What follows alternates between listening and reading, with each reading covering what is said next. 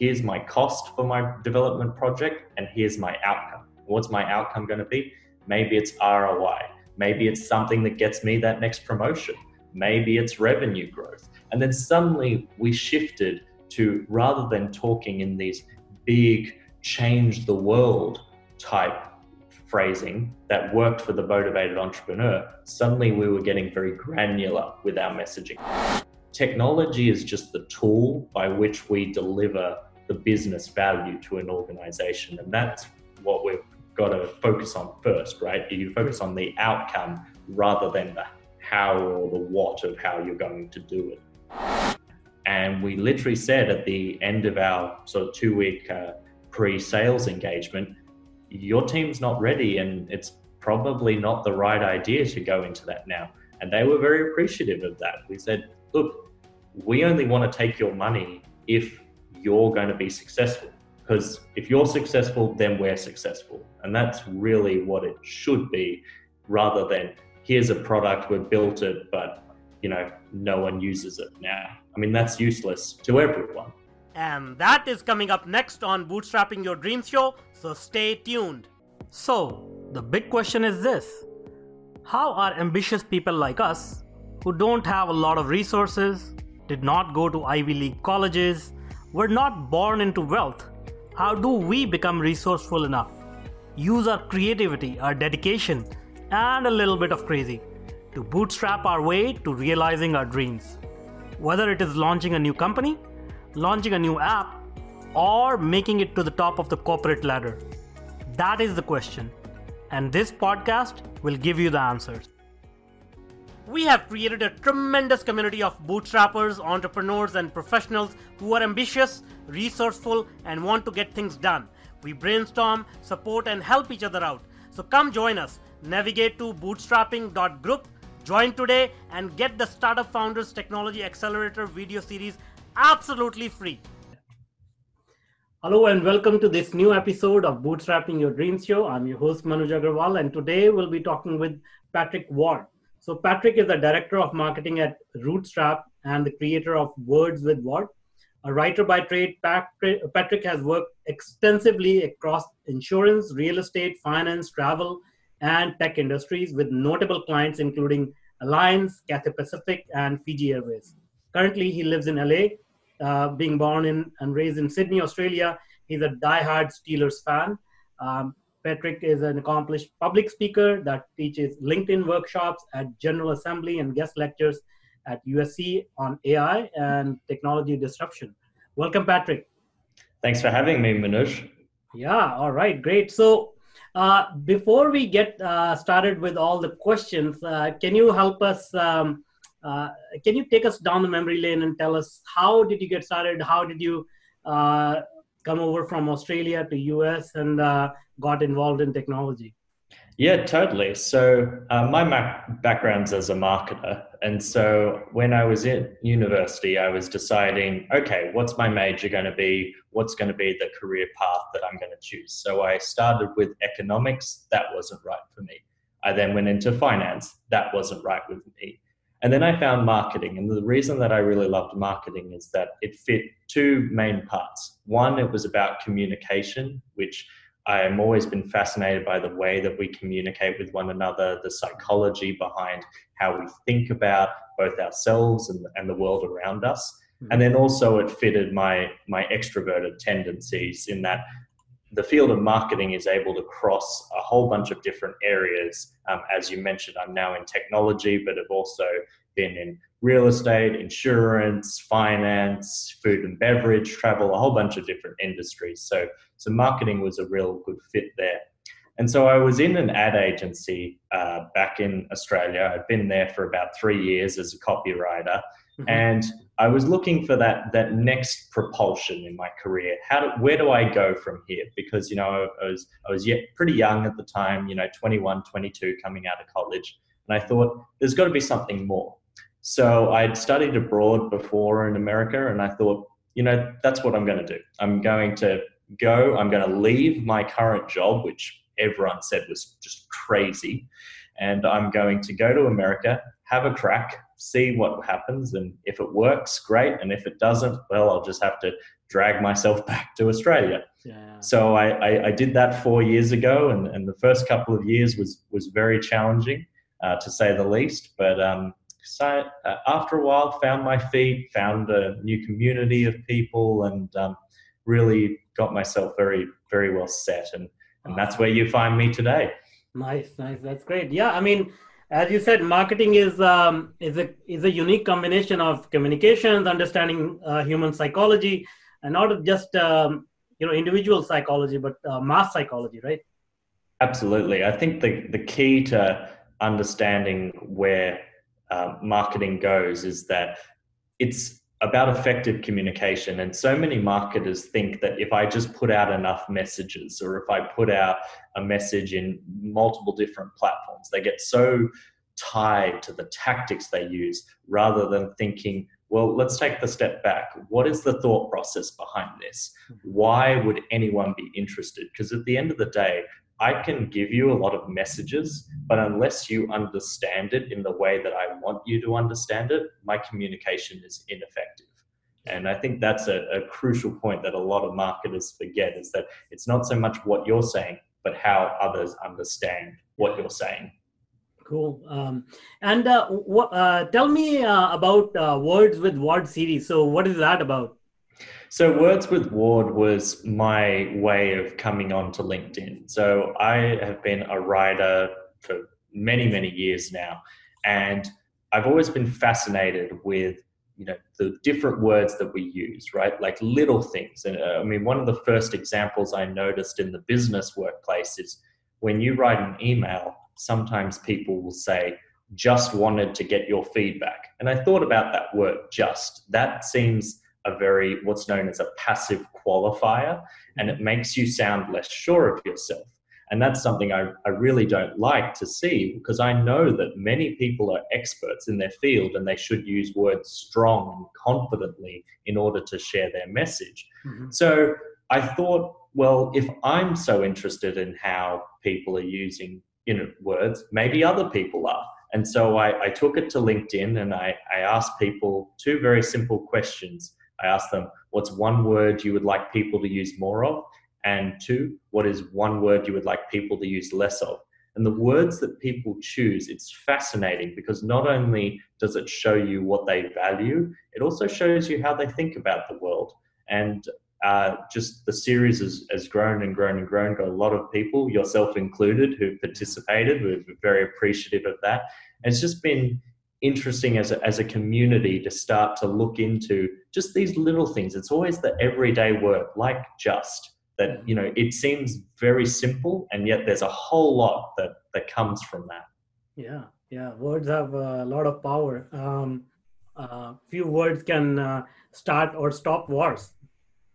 Absolutely. I think the key is being very careful and intentional with your words, because when you have a certain use of words or a certain use of jargon, it shows how you will be understood. It also shows how you'll think about yourself. So a classic example I like to use is, if I ask you how your day's going, you could tell me good, great, or not bad. Not bad is a really bad one, because a lot of people use it and it's a double negative. It actually makes you start to feel a little more negative when you say it. So change that to a positive and suddenly your mood can be uplifted. And it's a very simple thing. It's the same mechanism by which we have our face. If you smile, you will feel more happy. It's called a facial feedback hypothesis, that by using mechanisms to trick your brain into feeling a certain way, you create your own reality in a certain way. And it's no different with words. Cool. All right. And how do you translate that in, your marketing messaging or helping businesses grow? How do you apply that in your art, and your profession? Yeah, so I think the key here is, I'll tell a little story of how I came on to Rootstrap. So that's my current company. And the way that I came to them is a friend of mine who works for them, he brought me in and we We started to discuss about their messaging. And very quickly, it became obvious that all of their messaging was targeted as, how do you build an app? What do you need to think about when you start building an app? And these types of phrases were very synonymous with the motivated entrepreneur category. These are people in startups. Now, that's great if you want to target startups. But the funny thing is that the company wanted to target more enterprise level. And so suddenly they could see, well, the language we're using is not attracting the type of people we want. So I came in and said, well, let's think about it from an enterprise perspective. They're not running with a vision necessarily in the same way a motivated entrepreneur is doing it. It's probably going to be someone, middle of the hierarchy. Maybe he's got a couple of layers above him. And so he needs to be thinking very tangibly in terms of, here's my cost for my development project and here's my outcome. What's my outcome going to be? Maybe it's ROI. Maybe it's something that gets me that next promotion. Maybe it's revenue growth. And then suddenly we shifted to, rather than talking in these big change the world type phrasing that worked for the motivated entrepreneur, suddenly we were getting very granular with our messaging. Suddenly we were focusing on, Masterclass. We took them to 100 million in revenue. Or Ownable, we helped them do 2.5 million on one day on a Black Friday for their sales. Suddenly the types of stories, even though they were the same client and we talked about them before, we're talking about them in a different way because the audience has shifted. And that's, I think, a very important component, is that understanding you can take the very same story, but talk about it in a different way depending on who that end audience is. Yeah, awesome. And let's try to take one example and dissect it a little bit. You mentioned a few names. Do you want to pick a favorite one that was sort of more challenging, and we talk through it a little bit? Yeah, I think Masterclass is probably the best example. So Masterclass is a very interesting case. When we first partnered with them, we literally had a single developer. Mm-hmm. And by having a single developer, he started on a very micro part of the project, and it just grew and grew and grew and grew. Now, the key challenges in the first instance was, at the time, we were quite a young company when we started with Masterclass, and we really had to make our internal processes very robust because we were taking our developers and embedding them in the Masterclass's existing team. That was essentially why they hired us in the first place. They had a few developers, but not enough for what they were trying to achieve in terms of revenue.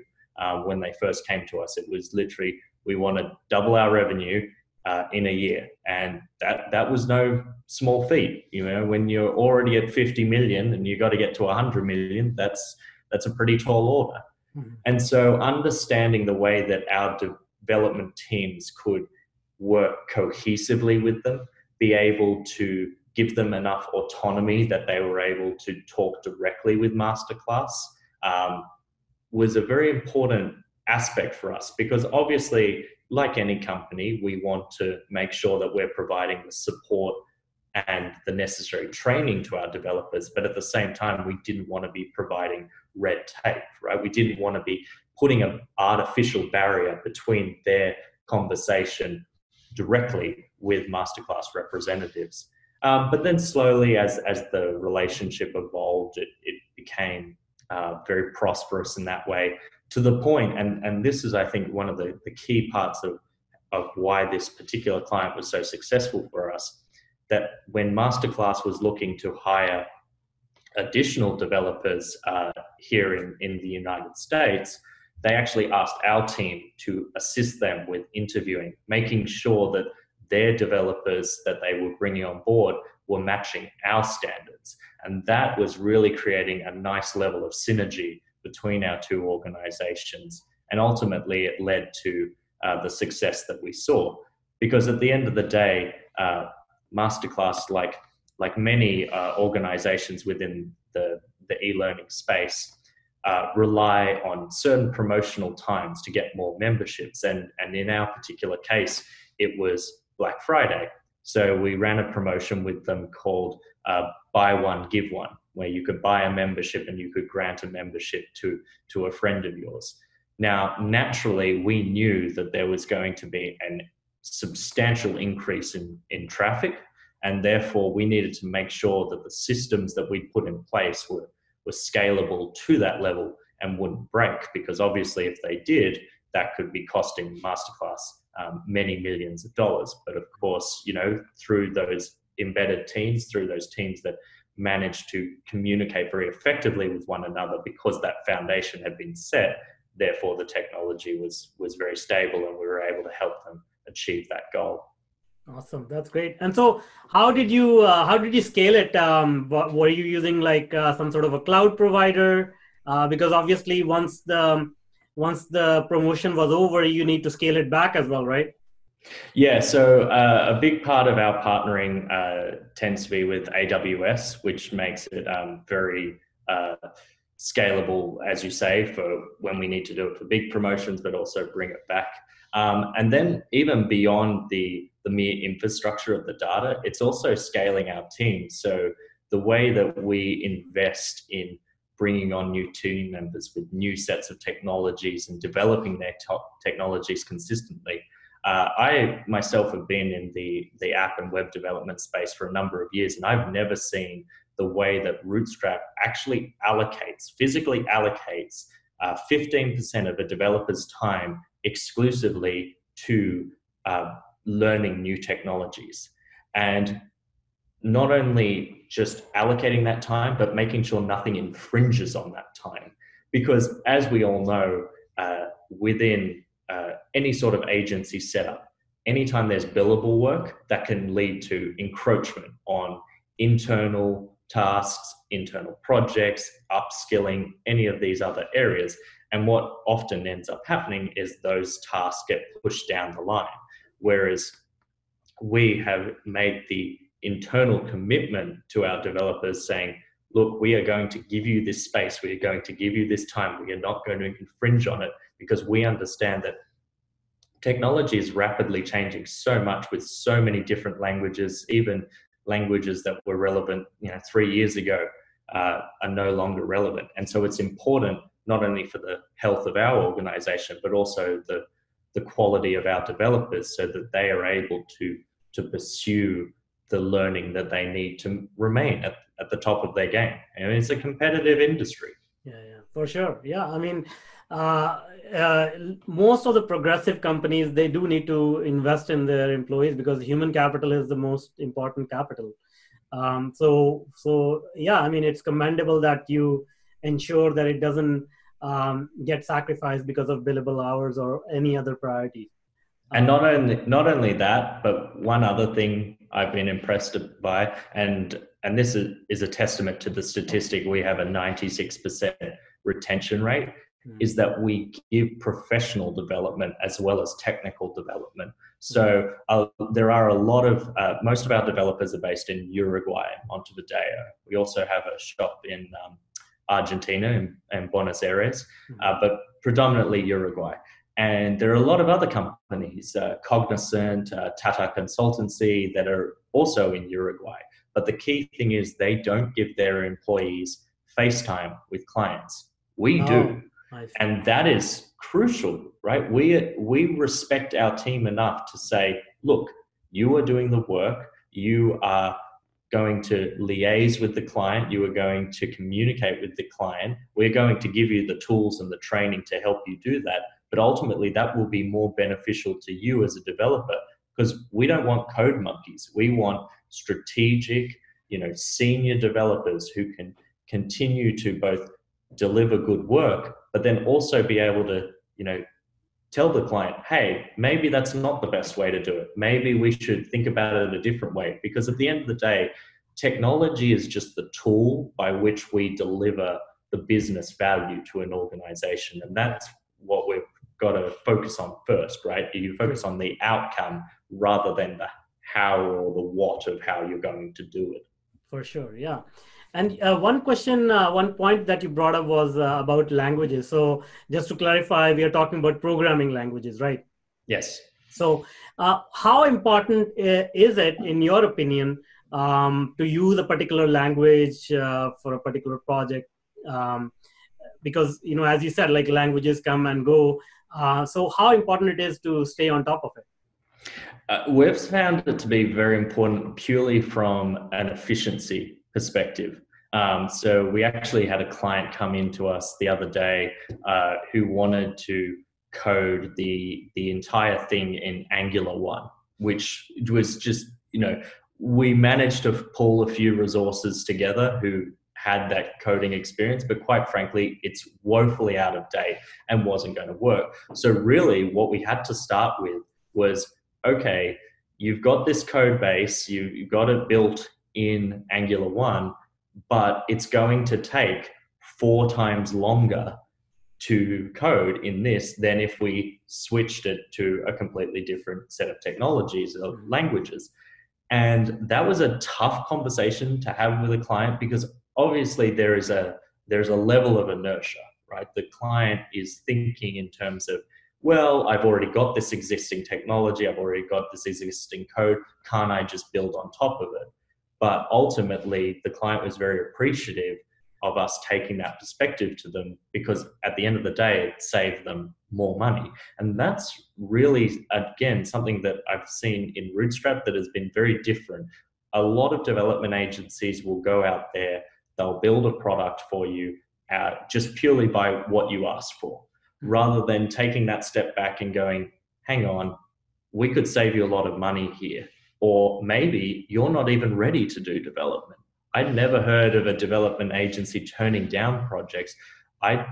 There was a case recently with Chelsea Handler's team, and we were going to go into a development for an app for them. And we literally said at the end of our sort of 2-week pre-sales engagement, your team's not ready and it's probably not the right idea to go into that now. And they were very appreciative of that. We said, look, we only want to take your money if you're going to be successful. Because if you're successful, then we're successful. And that's really what it should be, rather than here's a product, we've built it, but no one uses it now. I mean, that's useless to everyone. Yeah, for sure. And let's talk about emerging technologies. So you lecture on AI and similar sort of up and coming technologies. So how much of that are you seeing being incorporated into the new projects that you're working on? Yeah, so we're certainly doing quite a bit of work with AI, specifically machine learning. And I think there is a key difference, obviously, between AI and machine learning. A lot of people, when they think of AI, think of, Skynet, Terminator, like actual intelligent computers. And we're certainly not there. Much better to think about machine learning, which obviously diagnoses a whole lot of patterns very quickly that a human, would take thousands of hours to do, and then proceeds to give recommendations there. We're also doing quite a bit with IoT, particularly within the healthcare space. So looking into with some clients of remote patient monitoring, sensors, that sort of thing. I think the key that we've found with most emerging technologies is, one, it's important to be on top of them, as obviously they will be disruptive, but it's also important not to get too carried away with them. So a lot of my lectures is particularly about AI, is about cautioning, students, saying like, look, it's a factor, it is important to be aware of it, but it's not taking all the jobs. Robots are not going to murder all humans over the next 5, 10, 20 years. It's about keeping an honest perspective when it comes to these emerging technologies and understanding the power of what they can do and they can't do. So particularly at USC, I lecture about AI with respect to journalism. So all I really focus on at the end of that is AI is not going to get rid of journalists. It's going to help you do your job better. Suddenly, you're not having to clamber through, thousands and thousands of articles for the right statistic or the thing to tell your particular story, suddenly you can do that in a matter of minutes. But at the end of the day, focus on the elements that are uniquely human, the creativity, the way we build rapport with other people, the way we build relationships with each other. That is uniquely human, and that is not going to be replaced by AI. Yeah, that's for sure. Yeah, I mean, the landscape of jobs may change, and they are changing already. But I also think that it's just we'll need to adapt to AI and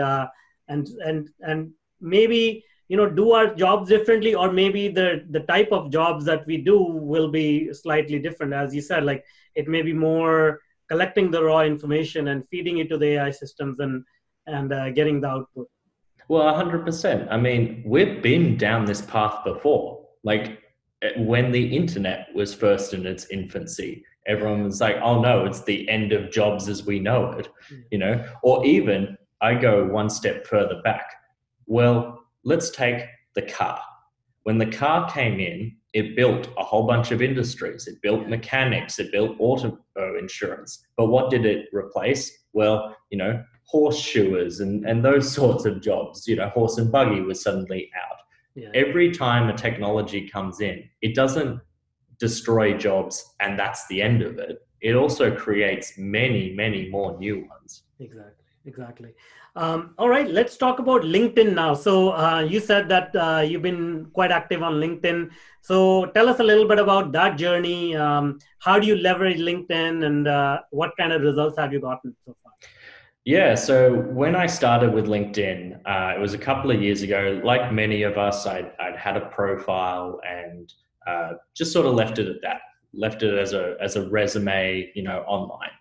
And then I went to what was called the Masters of LinkedIn Summit. It was with a bunch of big time content creators who, I didn't know who any of them were at the time, but now knowing them, I realize how prolific they are on the platform. These were people like Goldie Chan, Just Q, Michaela Alexis, a bunch of different people. And they really encourage saying like, the time is now. LinkedIn is where Facebook was sort of circa 2010, 2011. A lot of organic reach, but it's a professional platform. And that's something that I obviously wanted to explore. I'd been in social media my entire career and quite honestly was unimpressed with a lot of the other social platforms. But I found the right mix on LinkedIn where it was professional, it was elevated content, but you could share a message and resonate quite deeply. And so through that, I experimented with a bunch of different content, obviously Words with Ward being my main consistent thing that I use time and time again. And I stumbled across this very simple yet unique strategy where rather than trying to sell in the content, I saw too many people still doing the old approach of, they'll give a few lines and then they'll just say, call me. It sounded too much like a used car salesman and it just doesn't work. So instead I was thinking, well, what I need to do is I need to drive people to my profile. The content is the signal, it will capture their attention. And then if they're intrigued enough, they'll go to my profile. From my profile, they now have a short blurb about my company, the particular role, and I've changed it as I've changed jobs. That feeds to a very simple call to action. Email me or call me or send me a message. And that obviously works within the app and web development space because I'm not going to sell you with a Facebook ad. Like our minimum budget is about $100,000. So you're going to have to talk to someone in order to be convinced that this is the right avenue to go down. Mm-hmm. And then from there, I'm just collecting the direct messages, interacting them like we are now over a Zoom call or preferably in person. And then through that, hopefully closing them to clients. And then with my first web and app development agency that I work for, I generated $650,000 worth of business from LinkedIn alone. And that was all because I just showed up, shared content, and enough people, went into my direct messages, and then we started a conversation and built some relationships. That was fantastic. I mean, that already was enough justification to be on LinkedIn. But then I suddenly found all these other opportunities. Suddenly I was being invited onto podcasts like we are now. Suddenly I was invited by the memberships of Forbes and Ad Age, and have been contributing to them for a number of months now. So I've got my name in publications. Then I also started LinkedIn Local LA, which is within the brand of LinkedIn Locals. There are a group of networking events all around the world, 650 cities. So I started LA's one. Again, LinkedIn was the platform to do that. And it's just funny where I now look at the stability of my career, but also the acceleration of it to achieving more and more success. And so much of it I can tie directly to that initial decision to get active on LinkedIn. That's awesome. That's great. Congratulations. Now, how can somebody get started? Like if somebody wants to get started on LinkedIn, what is the one or two pieces of advice you will give them? I think the first piece of advice is creating a content theme. So that's what I did with Words with Ward, because what you want to do is you want to get known for a particular type of content, and it doesn't really matter what it is. So in my case, Words with Ward is what I'm known as, even though it has nothing to do with technology. It is merely the signal that drives people to your profile. So when coming up with your content theme, I always tell people, what is something, if I asked you to come up with 20, 40 ideas for posts right now, what could you rattle off that quickly? Because so many people get started on LinkedIn or any other social media platform, do it for 2 weeks, and then they run out of ideas. And that is the worst thing. It will cripple your chance of success. You need to be consistent. So it's got to be something that you are just so passionate about that it comes just so naturally to you. Yeah. And then the second component to being successful, particularly if you're just starting out, is identifying people within either your industry, potential clients, potential prospects, commenting on their stuff first, and then connecting with them. Because when you share your content, you don't want to just put it out there and expect people to engage. You need to have created an audience first so that they will engage with that content. Then that will magnify to some of their audience, which will probably also be relevant to who you're trying to target. And then that's the viral effect, suddenly from little to bigger and even more. And I think that's an important point. Too many people just start from posting thinking like, well, if I just posted it and someone's going to see it. Not necessarily. You've got to have a good distribution strategy in place, not just a content creation strategy. Awesome. That's great. Well, thank you so much for being with us today and sharing a lot of wisdom about diverse topics. We talked about marketing. We talked about technology. We talked about AI and LinkedIn. So it has been an interesting and educational, entertaining conversation. Thank you so much.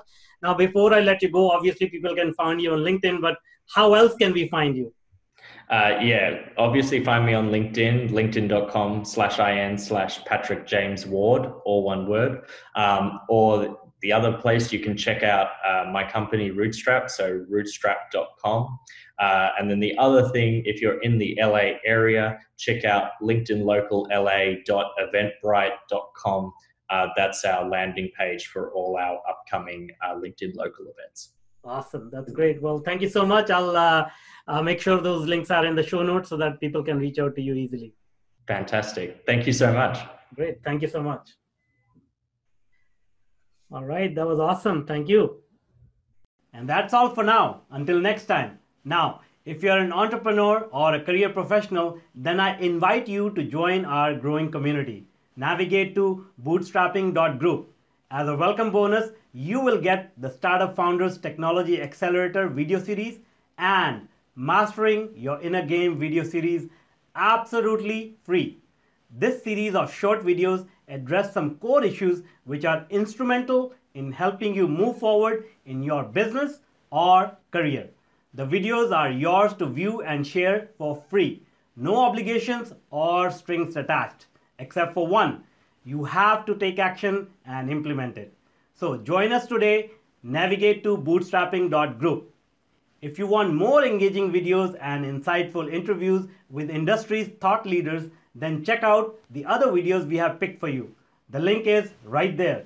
And if you want to be notified about our new content, please do consider subscribing to our channel.